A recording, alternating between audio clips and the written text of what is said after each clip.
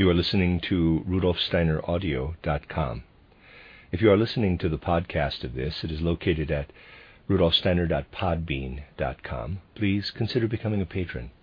As well, there are two publishing houses, steinerbooks.org in America and rudolfsteinerpress.com in England, who are the sole publishers of Steiner into English and have given me permission to do these recordings. Please consider patronizing them as well. Lecture 6 of the lecture cycle by Rudolf Steiner, Spiritual Beings in the Heavenly Bodies and in the Kingdoms of Nature. In our last lecture, we tried to consider a planetary system as it depends on the various spiritual beings of the three hierarchies, ranged, as it were, one above the other. We gained an idea of all that participates in forming a planet, and we saw how a planet receives its form, its enclosed form, as a result of the activity of the spirits of form. We saw further that the inner life, the inner mobility of the planet, is the result of the activity of the spirits of motion. What we may call the lowest consciousness of the planet, which can be compared with the consciousness present in the human astral body, we then assigned to the spirits of wisdom. And the impulse by which the planet, instead of remaining stationary, changes its place in space, we allotted to the spirits of will, or the thrones. The organizing of the planet in such a way that it does not follow an isolated course in space, but moves in such a way that its impulses of motion are in harmony with the whole planetary system to which it belongs, the regulating of the individual movements of the planet in harmony with the whole system, we saw to be an activity of the cherubim. Finally, we ascribed to the seraphim what we may call the inner soul life of the planet, whereby the planet comes, as it were, into connection with the other heavenly bodies, as a person by means of speech enters into relation with other people. Thus we must see a sort of coherence in the planet, and in this what comes from the spirits of form is but a sort of kernel. On the other hand, every planet has something like a spiritual atmosphere. We might even say something like an aura, in which the spirits work who belong to those two higher hierarchies that are higher than the spirits of form. Now, however, if we want to understand all this rightly, we must make ourselves acquainted with yet other concepts than those I have just recalled to you, concepts to which we shall most easily attain if we begin with the beings of that hierarchy which stands, so to speak, nearest to humanity in the spiritual world, namely the beings of the third hierarchy. We have said that characteristic of the beings of the third hierarchy is the fact that what is perception in human beings is manifestation in them, and that what is inner life in human beings is being filled with the Spirit in them. We already find this characteristic even in those beings who start immediately above humanity in the cosmic order, the angels or angeloi, namely, that they are actually conscious of what they manifest from out of themselves. When they return to their inner being, they have nothing independent, nothing self-enclosed like the inner life of human beings. Rather, they then feel the forces and beings of the higher hierarchies above them, shining and springing forth in their inner being. In short, they feel themselves filled and inspired by the Spirit and its beings immediately above them. Thus what we call our independent inner life really does not exist in them. If they wish to develop their own being, if they wish to feel, think, and will somewhat as a human being does, it is all immediately manifested externally, not like we humans who can shut up our thoughts and feelings within ourselves and allow our will impulses to remain unfulfilled. What lives as thought in these beings, insofar as they themselves bring forth these thoughts, is also and simultaneously revealed externally. If they do not wish to manifest externally, they have no other means of returning into their inner being but by once again filling themselves with the world above them. Thus the world above them dwells in the inner life of these beings, and when they live a life of their own, they project themselves externally, objectively. Thus, as we have seen, these beings can hide nothing within them as the product of their own thought and feeling, for whatever they bring about in their inner being must show itself externally. As we mentioned in one of the earlier lectures, these beings cannot lie, They cannot be untrue to their nature in such a way that their thoughts and feelings do not harmonize with the external world. They cannot have an idea within them that does not agree with the external world. For any ideas they have in their inner being are perceived by them in their manifestation. Let us just suppose that these beings had a desire to be untrue to their own nature. What would be the result? Well, in the beings we have designated as angels, archangels, and spirits of the age, or archai, we find throughout that everything that reveals itself to them, everything that they can perceive, is, so to speak, their own being. If they were to wish to be untrue, they would be obliged to develop something in their inner being that would not be consistent with their own nature. Every untruth would be a denial of their nature. That would mean nothing less than a deadening, a damping down of their own being. Now suppose that these beings had nevertheless the desire to experience something in their inner nature which they did not manifest externally. To do this, they would have to take on another nature. What I have just described as the denial of their own nature by beings of the third hierarchy, the taking on of another nature, did actually take place. It did occur in the course of the ages. We shall see as these lectures go on why this had to happen. But to begin with, we will confine our attention to the fact that it did happen. That as a matter of fact, among the beings of the third hierarchy, there were some possessed with this desire to have experiences in their inner nature which they need not manifest externally. That is, they had the wish to deny their own nature. What did this bring about in these beings? Something entered that the other beings, those of the third hierarchy which retained their own nature, cannot have. The beings of the third hierarchy can have no inner independence such as we have. If they wish to live in their inner being, they must immediately be filled with the spirit world above them. A certain number of the beings of the third hierarchy had the desire to develop something within their inner being that they would not immediately encounter in the external world as perception or as the revelation of their own being. Hence, the necessity arose of denying their own nature and taking on another. To develop an inner life of their own, to attain inner independence, a number of beings of the third hierarchy had to give up their own nature, to deny it. They had, so to speak, to bring about in themselves the power not to manifest certain inner experiences externally. Now let us ask, what then were the reasons that moved these beings of the third hierarchy to develop such a desire within them?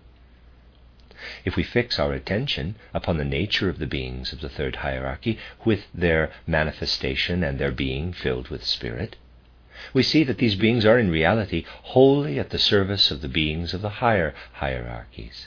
Angels have no life of their own. Their own life is manifestation, which is for the whole world. As soon as they do not manifest themselves, the life of the higher hierarchies radiates into their inner being. What induced a number of them to deny their nature was a feeling of power, of independence, and freedom. At a certain time, a number of beings of the third hierarchy had an impulse, an urge, to be dependent, not merely upon the beings of the higher hierarchies, but to develop within themselves an inner life of their own. The result of this was very far-reaching for the whole evolution of the planetary system to which we belong.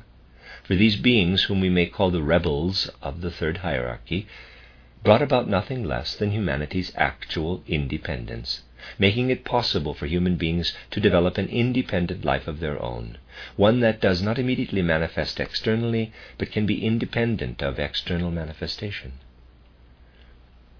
I am intentionally using many words to describe this circumstance, because it is extremely important to grasp accurately what is in question here. Namely, that an impulse arose in a number of the third hierarchy to develop an inner life of their own. Everything else was simply the result, the consequence of this impulse. What, then, was this result? It was, in fact, a terrible one. The betrayal of their own nature, that is, untruth, falsehood. You see, it is important that you should understand that the spirits of the third hierarchy who had this impulse did not do what they did for the sake of lying.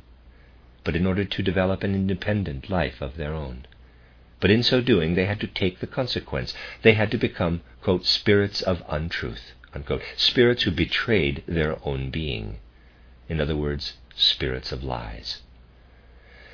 It is as though someone were to take a journey on foot and meet with a wet day. Such a person must of necessity make the best of it, and put up with getting wet, which they did not at all intend. In the same way, the spirits of whom we are speaking had no intention of doing something in order to sink into untruth. Their action arose from their wish to develop an inner life, an inner activity. But the result, the consequence, was that at the same time they became spirits of untruth. Now, all the spiritual beings who, by betraying their own nature, arose in this way as a second category beside the spirits of the third hierarchy, occultism calls Luciferic spirits.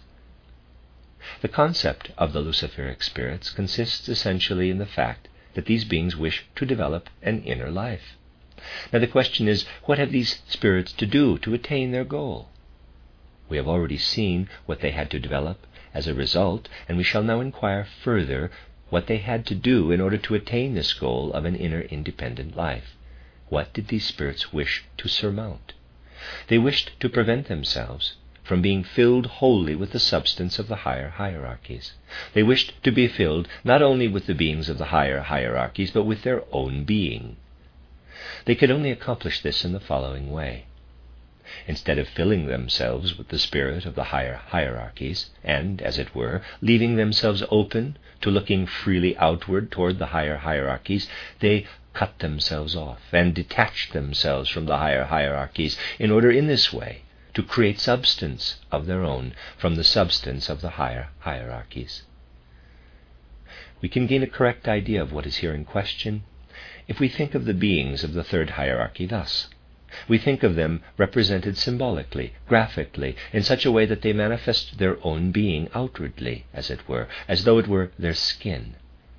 Hence, each time they develop inner thought or feeling, a manifestation arises, like a shining forth of their own being. The moment they do not manifest themselves, they take up the light of the higher hierarchies, flowing into them. They fill themselves with the spirit of the higher hierarchies, and, as it were, open their whole being to them. Those Luciferic spiritual beings of the third hierarchy, of whom we have just spoken, did not wish to be filled with the Spirit, nor to be connected with the spiritual substance of the hierarchies. They wanted an independent spiritual life. Therefore they cut themselves off. They detached themselves, so that the being of the higher hierarchies was above them. They cut the connection and detached themselves as independent beings, retaining the actual light in their inner being. Thus, as it were, they stole what should only have filled them, and then returned to the higher hierarchies. They stole it for themselves, filled their own inner being with it, and thereby developed an independent side of their nature. This concept can provide an explanation of events in the cosmos, without which we should be quite unable to grasp a stellar system, or the constitution of the stars in general as we know them with our human physical consciousness. Without these concepts, one cannot possibly grasp the life of the stars, the life of the heavenly bodies. I have now tried to indicate to you how certain beings of the third hierarchy have become quite different beings, Luciferic spirits.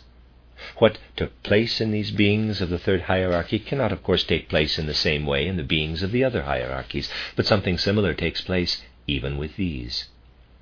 If we apply what takes place in the beings of the other hierarchies to a consideration of the spirits of form, it will give us an idea of how a planetary system is actually formed.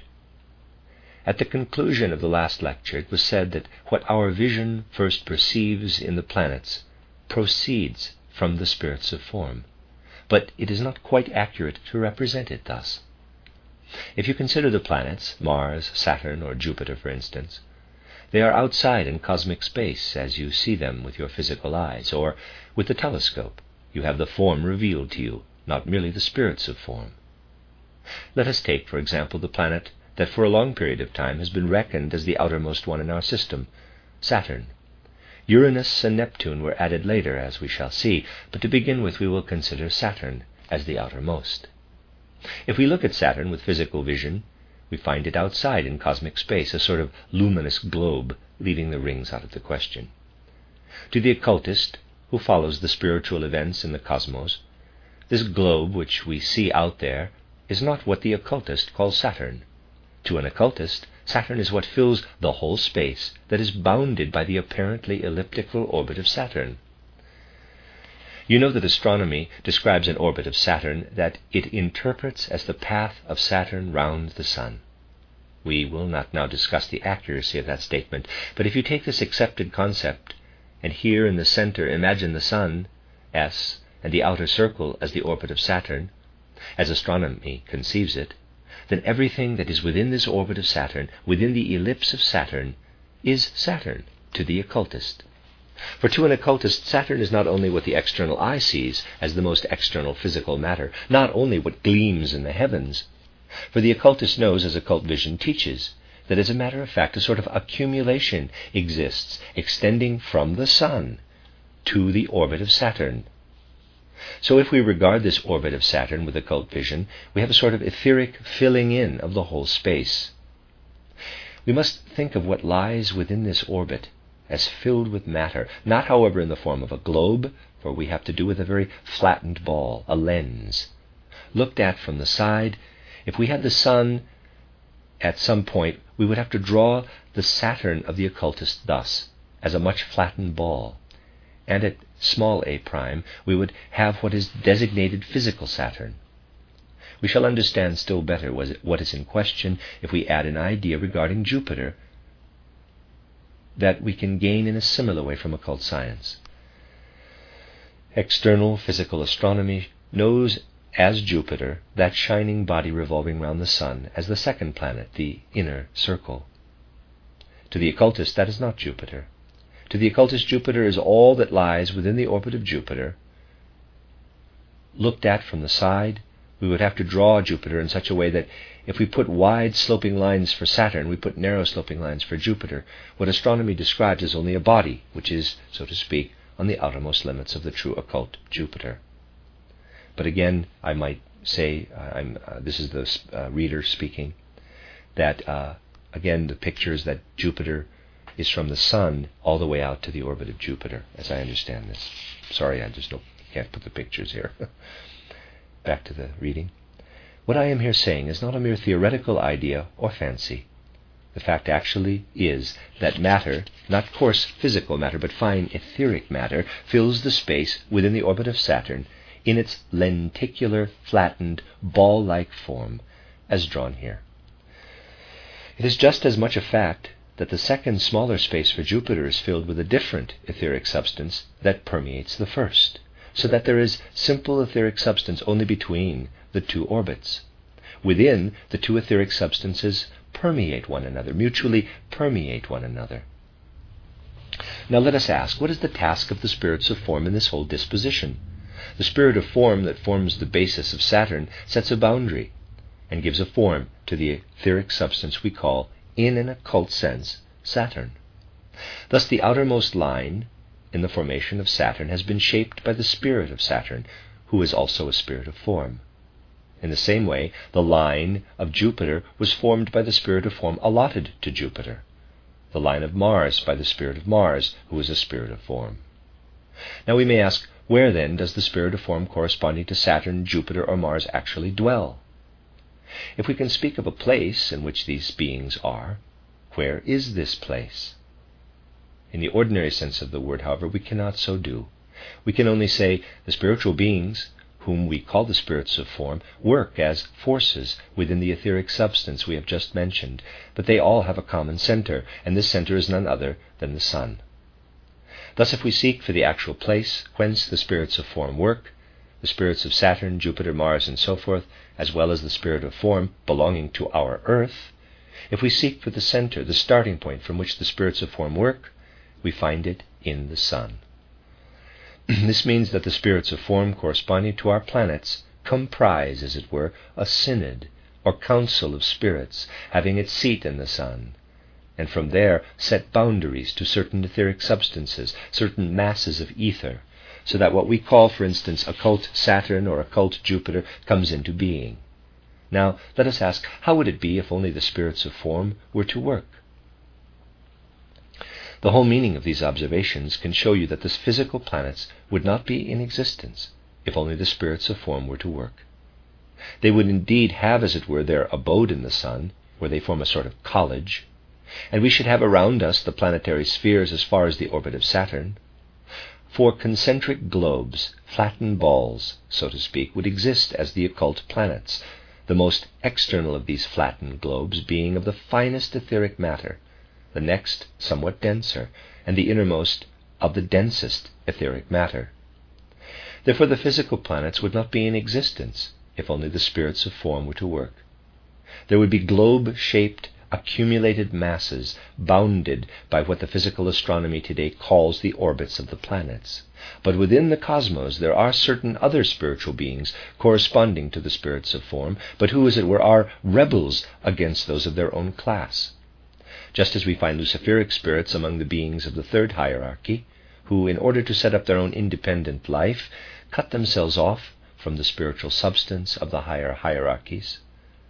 So we also find, within the category of the spirits of form, that some separated and would not go through the usual development of a spirit of form, but went through an evolution of their own. These oppose the normal spirits of form. They are in opposition to them. What then happens is as follows. Let us suppose that we had at point S the center point of the spiritual council of the spirits of form. The spirit of form, working upon Saturn, would call forth this etheric globe, so that by the agency of this spirit a flattened globe would arise, as in the following diagram. It's almost like something pushing into a cell. S is in the center, and there's a big space around it, and this foreign object is almost like trying to push into a cell and indenting it. I'm saying that, by the way, the reader. At an outermost point in this etheric globe, an opposition to the spirit of form working from the center of the sun, the rebel, the Luciferic spirit of form, works. He works from without inward in opposition. Thus we have the normal spirit of form working centrifugally outward from the sun, bringing about the occult Saturn, which is then to be seen as a mighty etheric globe with its center point in the sun. At the periphery, working inward from cosmic space, is an abnormal spirit of form that has cut itself off from the normal evolution of the others. Then at this point, A, through the combined working of the forces working inward from the cosmic space and those working outward from the sun, there occurs an inturning that finally becomes detached, and that is the physical planet Saturn. Thus we have to imagine that there are two forces working together where our physical eyes see the planet Saturn. One is the normal force of the spirit of form working outward from the sun. The other is the detached spirit of form that at a definite point works in opposition. This produces an inturned structure. The ether is notched, and this notch appears to the physical eye as the physical planet Saturn. The same occurs with the physical Jupiter and with the physical Mars. Hence, by this example, you see how in individual cases there actually arises what we call Maya, the great illusion. Where physical astronomy places a planet, there is in truth a combined working of two forces. The appearance of the physical planet arises only because a great and mighty etheric heavenly body is truly there, which, through the contact of these opposing forces, is dented in and has a notch formed in one place. For truly here we have actually to do with a turning in, and to be really accurate, the matter must in the first place be described in this way. The spirits of form, working from the sun, extended the etheric substance a certain distance. The abnormal spirits of form, working in opposition, caved the substance in, so that in reality a hollow is made in the etheric substance. As regards the original etheric substance of the planet, where the physical eye believes it sees the planet, there is really nothing. The actual planet is where the physical eye sees nothing. That is the peculiarity of Maya. Where the physical planet is seen, there is a hollow. It may perhaps be said, asking about our Earth, quote, "It is a very strange idea that where the physical planet is to be seen, there is a hollow," unquote. According to what we have been saying, our Earth, too, must be a sort of flattened ball having its central point in the sun. It must likewise be such a notch, such a sort of hollow on the outermost rim, a fine thing that, unquote, you can say, quote, we know quite well that we are walking on firm solid earth, unquote. Similarly, we might take for granted that where Saturn, Jupiter, or Mars is, there would naturally have to be solid filling, not hollow. Yet nevertheless, where you walk about on our earth, where in the sense of Maya perception you believe yourselves to be walking on solid firm ground, even then in reality you are walking about on a hollow. Our earth itself, insofar as it is an accumulation of matter, is a hollow in cosmic space, something bored into cosmic space. All physical matter comes into being through the meeting together of forces coming from the spirits of form. In the present case, we have the meeting of the forces of the normal spirits of form and those of the abnormal spirits of form. These collide with one another, and in reality an indentation is produced, and consequently at this point a simultaneous breaking up of the form, but only of the form. The form breaks up, and this hollow space is bored. Now, broken spiritual form, crushed form, is in reality matter. In a physical sense, matter only exists when spiritual forms are broken up. Thus the planets out there are also broken up forms. In our planetary system, the spirits of form have helpers, as our previous considerations have made evident. The spirits of form themselves determine the boundaries, as we have described. But above the spirits of form stand the spirits of motion, above these the spirits of wisdom, above these the spirits of will, above them the cherubim and the seraphim. In all ranks of these spiritual beings there are those who can be likened to what we have described as Luciferic spirits. So wherever a planet is formed, on its outermost border, the spirits of form do not simply cooperate. For what goes out from the sun, from the activities of the normal hierarchies who work from within outward, is always being opposed by the forces that come from the abnormal, the rebellious hierarchies. The cherubim and seraphim are those hierarchies that take part in the whole working of the forces as much as do the spirits of form. The cherubim and the seraphim have the task of bearing the power of light outward from the center point of the planetary system, the center of the sun. Inasmuch as the beings of the higher hierarchies, the seraphim and cherubim, become the bearers of light, they then have the same relation to the light as the forces of the spirits of form have to the etheric substance.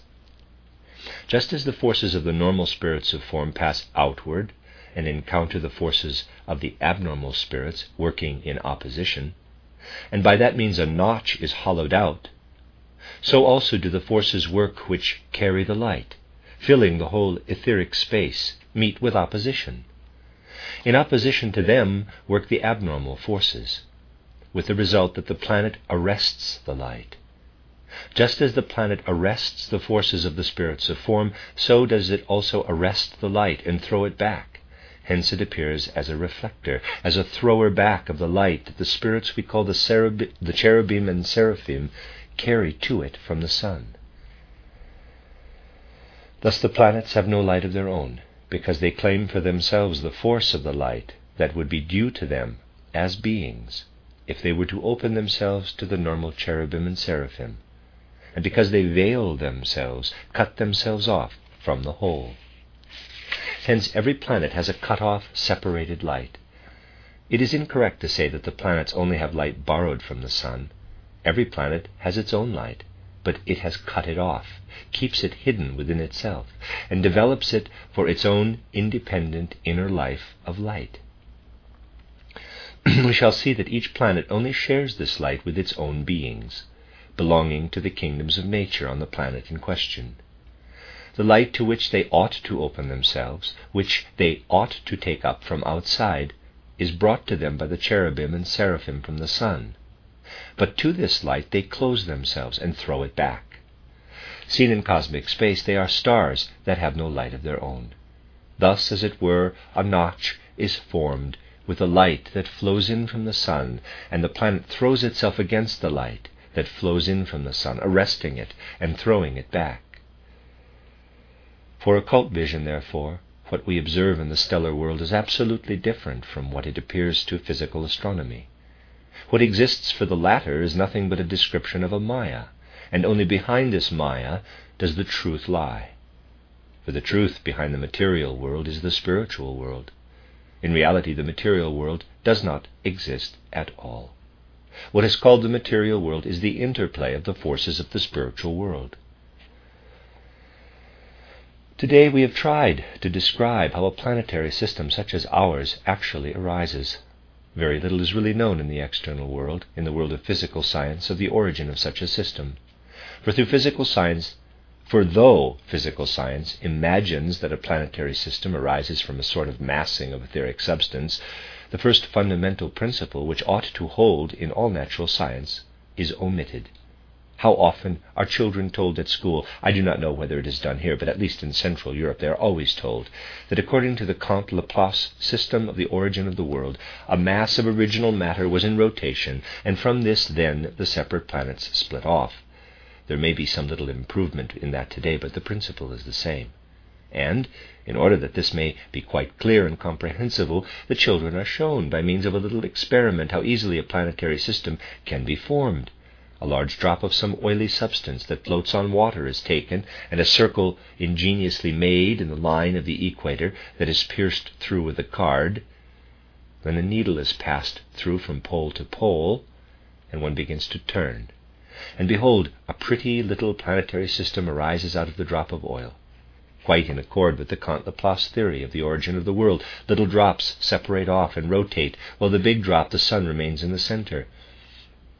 What is more natural than to represent this to young people as a visible proof that this was also once enacted in the great cosmic spaces? But in so doing an important error is made, one which ought never to be made in natural science. There are certain conditions that ought never to be forgotten in making experiments. A scientist who forgets conditions without which no experiment can come about does not describe it accurately, even according to natural science. If you omit any essential condition, you are not describing it correctly according to natural science. The essential condition in the origin of this planetary system is that the teacher should stand there and make it revolve, otherwise the whole system could not originate. The Comte-Laplace theory would thus only be possible if those who believe in it could at the same time supply a gigantic teacher in cosmic space who would revolve the whole etheric mass. Perhaps not always, but often, people notice even small errors in logic. But capital errors, such errors as these that in their effects extend to the whole conception of the cosmos, are not remarked. Now, there is no great teacher outside making the axis of the world revolve, but there are the individual beings of the various hierarchies, who through the interplay of their forces bring about the distribution and regulation of the movements of the different heavenly bodies. This should be the answer to those who would believe that the ordinary materialistic theory, as expressed in Comte-Laplace or in later hypotheses, is sufficient to explain the cosmic system, and that it is unnecessary to consider anything else, as do the occultists. To those people who from a materialistic standpoint object to this living interplay of the hierarchies, we must again reply.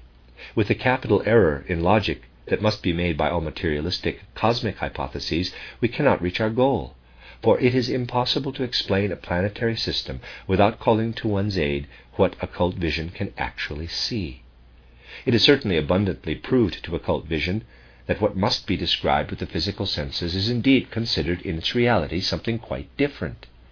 What the eye sees is really nothing but the reflected light which is thrown back, because when the seraphim and cherubim carry the light of the sun into cosmic space, the luciferic cherubim and seraphim throw themselves against them, so to speak, and insert darkness into the substance of the sunlight, cutting off the light within, and claiming for each of the planets a light of its own. These thoughts, now given out on the basis of occult observation and occult investigation, were first expounded in the post-Atlantean period in a sublime way by the great Zarathustra to his pupils. Everything that is rayed down by the beings of the higher hierarchies, centered in the sun, rayed down from the sun into cosmic space in the way just described, all this was ascribed by Zarathustra to the spirit whom he named Ahura Mazda, or Ormuzd. This spirit, who carried the forces of his being from the center point of the sun into the periphery, was everywhere opposed by the abnormal spirits of the different hierarchies, which in their totality form the kingdom of Ahriman. We shall see, however, that with regard to the planetary system, we must separate the kingdom of Ahriman from that of Lucifer. We shall have more to say about this, but at the conclusion of this lecture, attention must be drawn to the fact that Zarathustra, in his own way, symbolically pointed out to his pupils this connection of the light of Ahura Mazda, or Ormuzd, streaming out from the sun, and of the kingdom of Ahriman embedded within it. Zarathustra said, quote, "What proceeds from the sun we represent symbolically by what the seraphim and cherubim carry, that is, by the light. What is hurled against the light in opposition by all the abnormal spirits of the higher hierarchies, the notch thus hollowed out, we represent by what is accepted as darkness," unquote. Parenthesis, that is, an individual light imprisoned within, manifesting externally as darkness. Parenthesis. This darkness Zarathustra represented as a kingdom of Angramanyu, or Ahriman. Thus we see how this teaching that originated in Asia Minor, and is in a sense given to us once more today, was met first in the civilization of Zarathustra. What always fills us with such significant feelings with regard to the evolution of humanity is that we ourselves come upon certain things which, even if they are not traditional and may not be observed in the Akasha Chronicle, are furnished by the results of contemporary occult investigations and by what we can rediscover in the great teachings of antiquity. And only when we permeate ourselves with the truth to be found today in occult investigation, and when this same truth shines toward us from the old teachers and leaders of humanity, only then do we acquire a right relation to these leaders of humanity. Only then do they become living to us. Only then do we understand them rightly. Then the evolution of humanity reveals itself to us as a mighty discourse held by the spirits who now not only resound forth to one another in space, but also interpret one another in the successive periods of time, completing one another and leading the stream of civilization on into the future. The end of Lecture 6.